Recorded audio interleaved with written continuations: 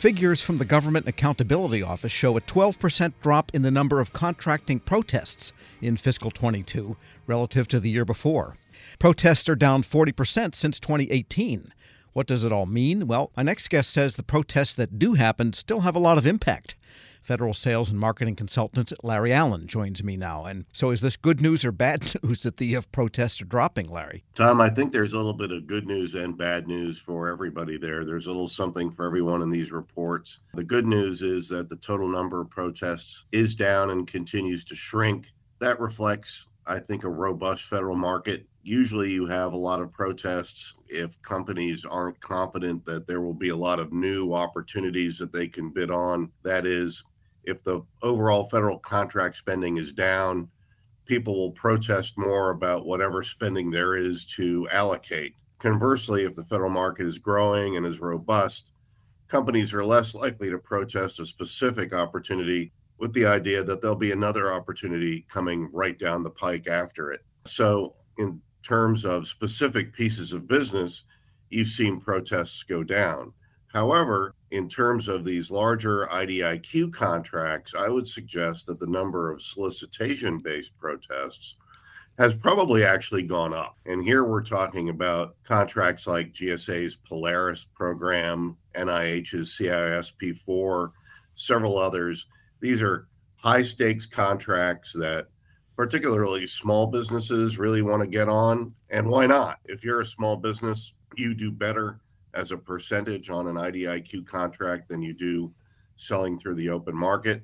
So you really want to make sure you get on that contract. Unfortunately, that's where we're still seeing a substantial amount of protest activity, Tom, and that's really slowing things down. And if you look at the GSA strategy for a couple of those big upcoming GWACs, one of the things they're adding, which I don't think we've seen before, is regularized on-ramps, so that people that don't make the initial roster of vendors will have a chance next year and the year after. These things run for 5, 6, 7, 10 years. So that ability to get on later, if you don't get on this time, could that perhaps reduce protests in the future, do you think? Well, that's just one reason why GSA is taking that approach, Tom. The idea that, hey, if you're not on today, you don't need to protest and hold up the program.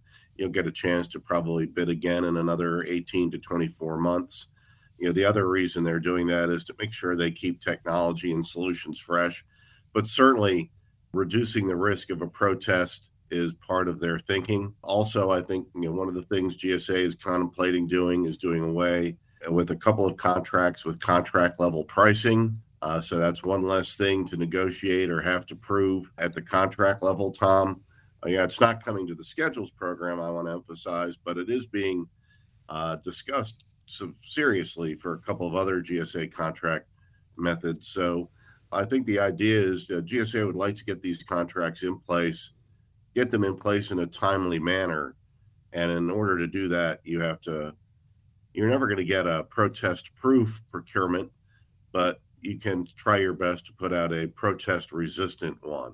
And in the general area, then, the protests are dropping. That seems to be then in the full and open regular contract awards that agencies do outside of using these big vehicles. That's true, but even inside those numbers, Tom, there's something neat, and that is that protesters get something that they want a little over 50% of the time, and that number has been reasonably consistent for the last several years now. What that means is you don't automatically get a sustain of your protest. In fact, the overall sustain rate dropped again, and I think it's down near about 12% now.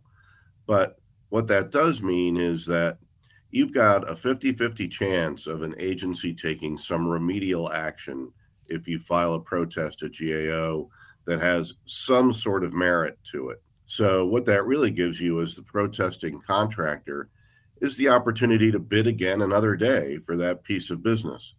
And if you've been spending months or years of capture time and capture dollars, it might make sense for you to file that type of a protest because that's pennies on the dollar for what you're already invested in that particular area.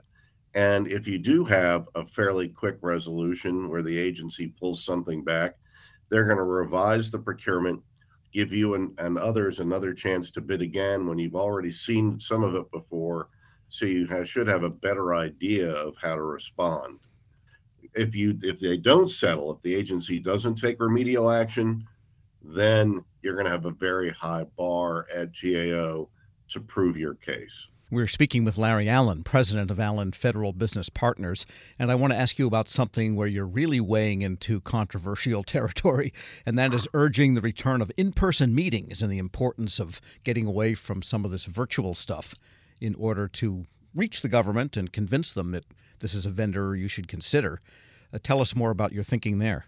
Tom, this article comes not just from my personal experience, but from discussions I've had with other people in industry and, frankly, even some people in government. I know that you and others were up recently in Hershey, Pennsylvania for the ELC conference.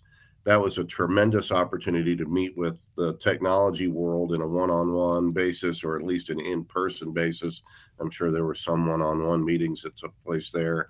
But even if you're having a smaller meeting when it's just your company or maybe you and somebody in a federal agency or another contractor that you want to team with, undeniably, everybody's recent experience, Tom, shows that that in-person meeting gives you the opportunity to make a different level of connection than if you're on Zoom or on another virtual platform. Those platforms get stuff done. Make no mistake about it. You can do a lot more virtual meetings in a day than real ones, but there's a definite benefit. We are not virtual people, Tom. We are real people, at least most of us. So if you're a real person, you want to go out and have another actual meeting with another real person or real group of people, because you never know. You may end up going down a discussion line that wasn't originally on your mind or originally on the agenda for the meeting that could be really beneficial for you or your contact. You could end up walking down the halls of not the office building, but the Starbucks, if you're meeting there, and see somebody else from the agency that you really wanted to talk to. You're never going to get that opportunity on a virtual platform. So I'm advocating that people get out, that they try to set up these meetings. You may not be able to get into a federal office building, but you may be able to go next door to that federal office building. Or maybe your point of contact is working remote and they're only 20 minutes from where you are. Pick a place in the midpoint. And preferably not someone's dining room. Yeah, right. Yeah, I wouldn't do that. But pick something that's at a midpoint in a public place.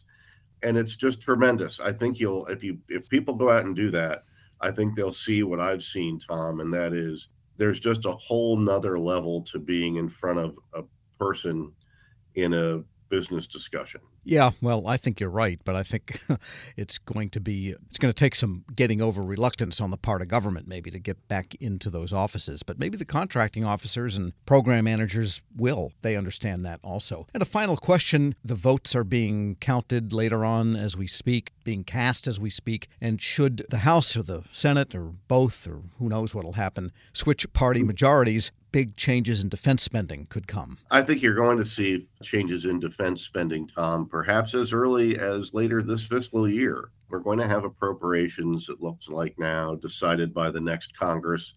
That next Congress is going to have a substantially different makeup than the current one.